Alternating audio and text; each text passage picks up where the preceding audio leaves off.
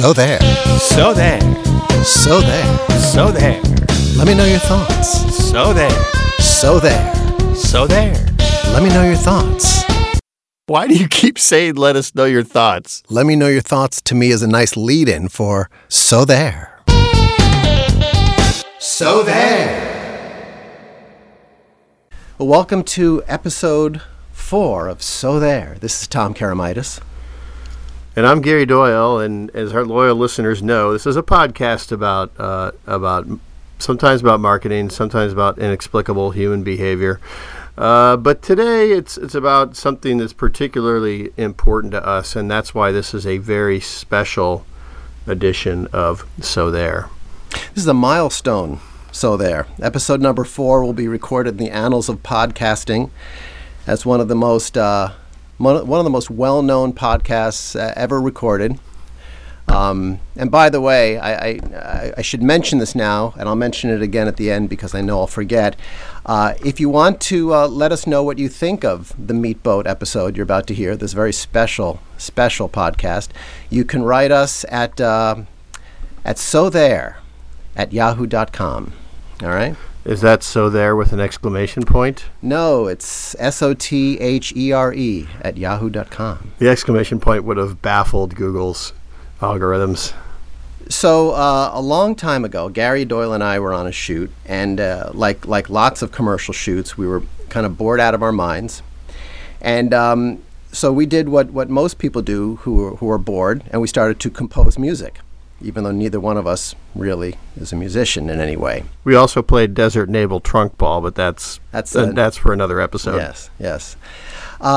So Gary and I started to compose a song, and it was a fairly simple, yet you'll find later, intriguing melody. And then we composed the melody, and then we came up with fairly simple lyrics that went along with it. And a friend of ours who also designed the So There logo, Jim Furr, heard it once and then named it Meat Boat. Should we explain to our listeners what a meat boat is? If you go to Urban Dictionary and enter meat boat in the search window, it will tell you, but I'll save you the trouble. A meat boat is, to put it delicately, a slang term for a big long poop. Fecal matter, if you will. So we had this song, and we used to play it on any portable keyboard we could find, and we found that once we got back to Chicago, we wanted to immortalize this moment. So we found, while we were editing at an editorial house in Chicago called Cutters with a good friend and editor, Chris Clays, he had a little Casio keyboard in his room that would allow you to record about 30 seconds of whatever you played, and then it would play it back for you. So I recorded it, if I believe, and it stayed in the back of Chris's room for years, buried on a little chip. So Gary and I thought, 15 years later, it was high time to bring this gem out of the vault and expose it to perhaps some current music experts, music legends, if you will, and get their take on what we thought was a piece of musical genius. So should we play it for our audience first, and then we'll introduce Chris? Yes. At this moment in time, I give you Meat Boat.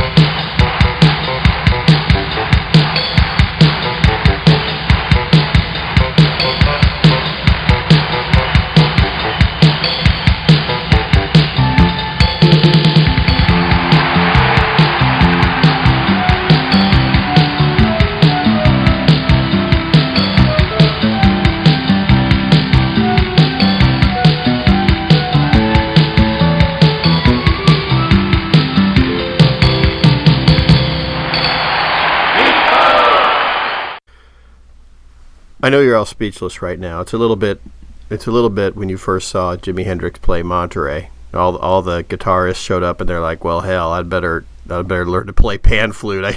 This is another league." So I know you're all kind of shell shocked right now, but hopefully our guest musicologist will not be shell shocked. Chris Plansker, I'd like to introduce you to Chris Plansker.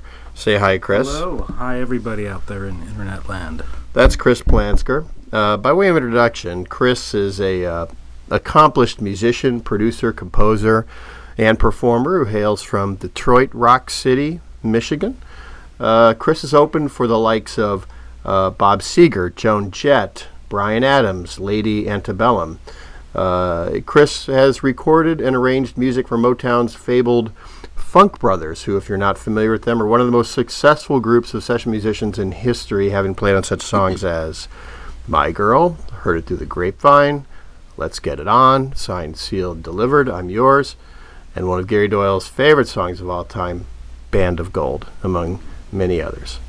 Chris has composed and recorded music for advertising giants, including Disney, Royal Dutch Airlines, and Edward Jones. He has played the legendary venue Stone Pony in Asbury Park, New Jersey, which is Bruce Springsteen's old stomping ground, and the Bottom Line in New York City. Chris holds a degree in musical composition from the University of North Texas. Chris, welcome to So There. Hey, thanks for having me. We're honored, Chris, to have you here. We had a very, very special assignment for Chris. You did, yeah. Yeah, we sent Chris to our So There cabin in the woods of northern Minnesota. Now, this cabin has only 3 things inside, all right? It has a coffee urn, a piano, and a recording of Meat Boat, all right? That's true. Your assignment over the weekend was to listen to Meat Boat and come back to us with an academic, well-thought-out analysis of Meat Boat. Yeah, and let me first off saying thanks for the free trip, because northern Minnesota is amazing this time of year. So many lakes. Meat Boat was a challenge because there are so many aspects to it that I had to wrap my head around. First, that drum beat that comes in out of nowhere, it's just amazing. The sound, the sonics of the boom and the kick and the snare really inspired me to kind of go to the piano to try out an arrangement of it. But before I talk about how I approached the piano arrangement, I just want to say the bass line and the melody were so in sync, I wasn't sure which was which. But I'll tell you what, it all really worked out. And there's quite a melody in there. Chris, would you say, speaking of the bass line, Yeah. would you say that you've probably heard the bass line from the Spinal Tap song Big Bottom? Oh, sure. Legendary. Yeah, how would you say this compares to the bass line in Big Bottom? Oh, it definitely compares. I think it's pretty close in terms of the emotional content within the bass. We're dealing with a very simple diatonic part that just really kind of brings you in, pulls you right in. I love diatonic. I always pick up 3 bottles at the Jewel for $1.99. You're here all week, right? Don't forget to tip your waitresses. Try the veal. Yeah. So yeah. Anyway, I really enjoyed working on it. Chris, a number of people have commented to me over something that they thought was a mistake, but I'm sure with your deep musical knowledge, you can straighten them out and say it was a mistake. How we completely go off the rhythm before that drum fill. It seems like we lost a couple of... I think, well, I interpreted that as an odd meter that kind of brought us in.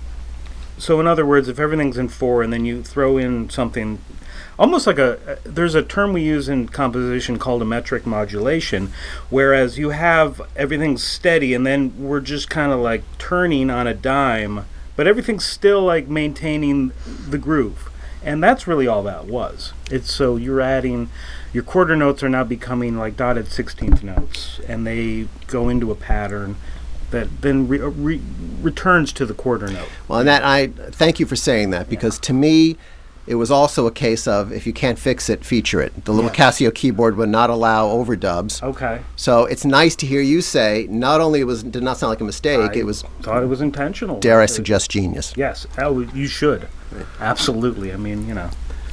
Chris, you've as you heard from the track, it was recorded at a large venue. I believe it was Madison Square Garden. Is that right? I think so. Oh, The old Madison Square Garden. Yeah. Nothing like playing the Garden. Right, nothing like it. And you've obviously played some enormous venues with some of these musical superstars that Huge venues, yeah. we've talked about. How would you compare the crowd response to Meat Boat to what you've heard with people like Lady Antebellum? Oh, sure. And that was an outdoor venue, so it's kind of hard to compare the acoustics of it. But I would say these guys were fired up, clearly, where you were. But that was a time, you said that was written how many years ago? Good point. I think it was written, my guess would be in the mid-90s, 95? Crowds were a lot bigger and more enthusiastic back And more then. primitive. And on Yeah. more drugs. Yes. And it's amazing. I wonder what the crowd response would have been if this version of Meat Boat contained the lyrics to Meat Boat, which I'd like to share with you. They go like this: Your meat boat, our meat boat, tonight. Our boat tonight. And it repeats over and over and over. And it repeats. Sorry, I broke, as they said, as they say on Saturday Night Live, I broke. But yeah, It happens. our meat boat, your meat boat, tonight. Our boat tonight. And I think that line, our boat tonight, really kind of sums up the story a little bit. You know, there is a boat, it's made of meat, and it belongs to both of us. Tonight. I have, excuse me for a sec, I kind of have trouble talking about it because there's a lot of raw emotion in those lyrics for me. And speaking of raw emotion, Chris, I sense that the sight of a dusty old Bosendorfer in the corner of the cabin Yes. perhaps inspired you. It did. And that, I got to tell you, thank you for tuning the piano. A lot of times I get these assignments and the piano's so out of tune, and there's nowhere to start. It was either bring in a piano tuner or get a new coffee maker, so we went with Well, the tuner. I appreciate that. So, Chris, you tried your own interpretation of Meat Boat. Tell us about the kind of things went through your mind. Sure. What kind of musicality did you apply to it? What kind of key is it in? Well, I believe I speak of my internal me and my external, my fingers. I think it was done in the key of C, which is always a good key to compose music in because there aren't as many obstacles. What I mean by that are the black keys.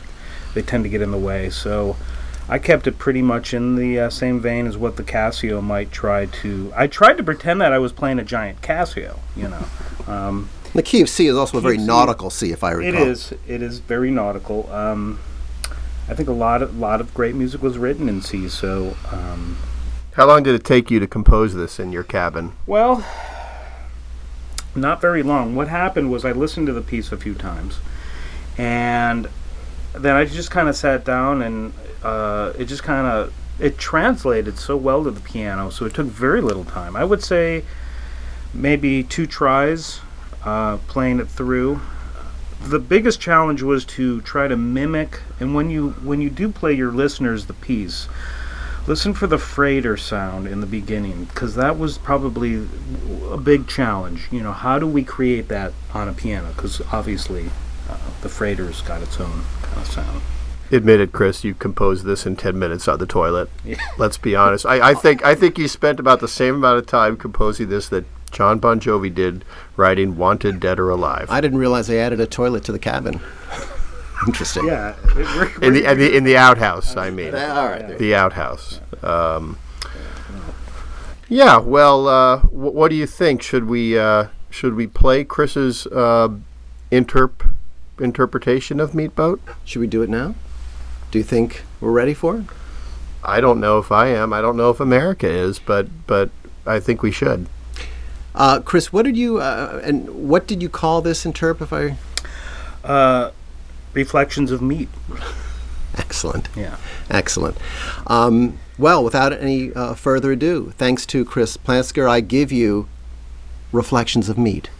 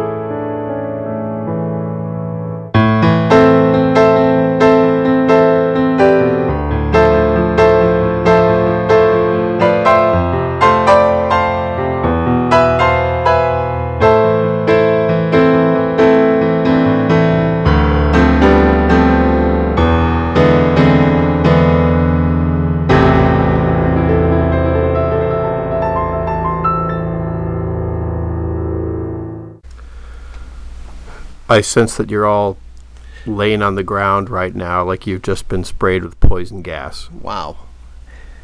Wow. I mean, my brain's going in a million different directions right now. I mean, Chris, I'm kind of thinking the next step might be a piano concerto, something on a bigger, grander level. A solo show with the London Philharmonic? Yeah, well, that could be arranged with the right people. So, Chris, thank you. Hey. Thank you from Tom Karamitis and Gary Doyle, and then thank you from the staff of So There, and thank you on behalf of our 3.2 million listeners. And thank you for locking the So There cabin before you left. Oh, of course. Appreciate that. I left the key under the mat. Thank you. Excellent. Protocol. But I appreciate you having me, and it was a pleasure. And Chris, it was a pleasure having you. It was a pleasure finally legitimizing what Gary and I always knew to be perhaps one of the greatest pieces of music ever written. Dare I suggest that? Yeah. So there.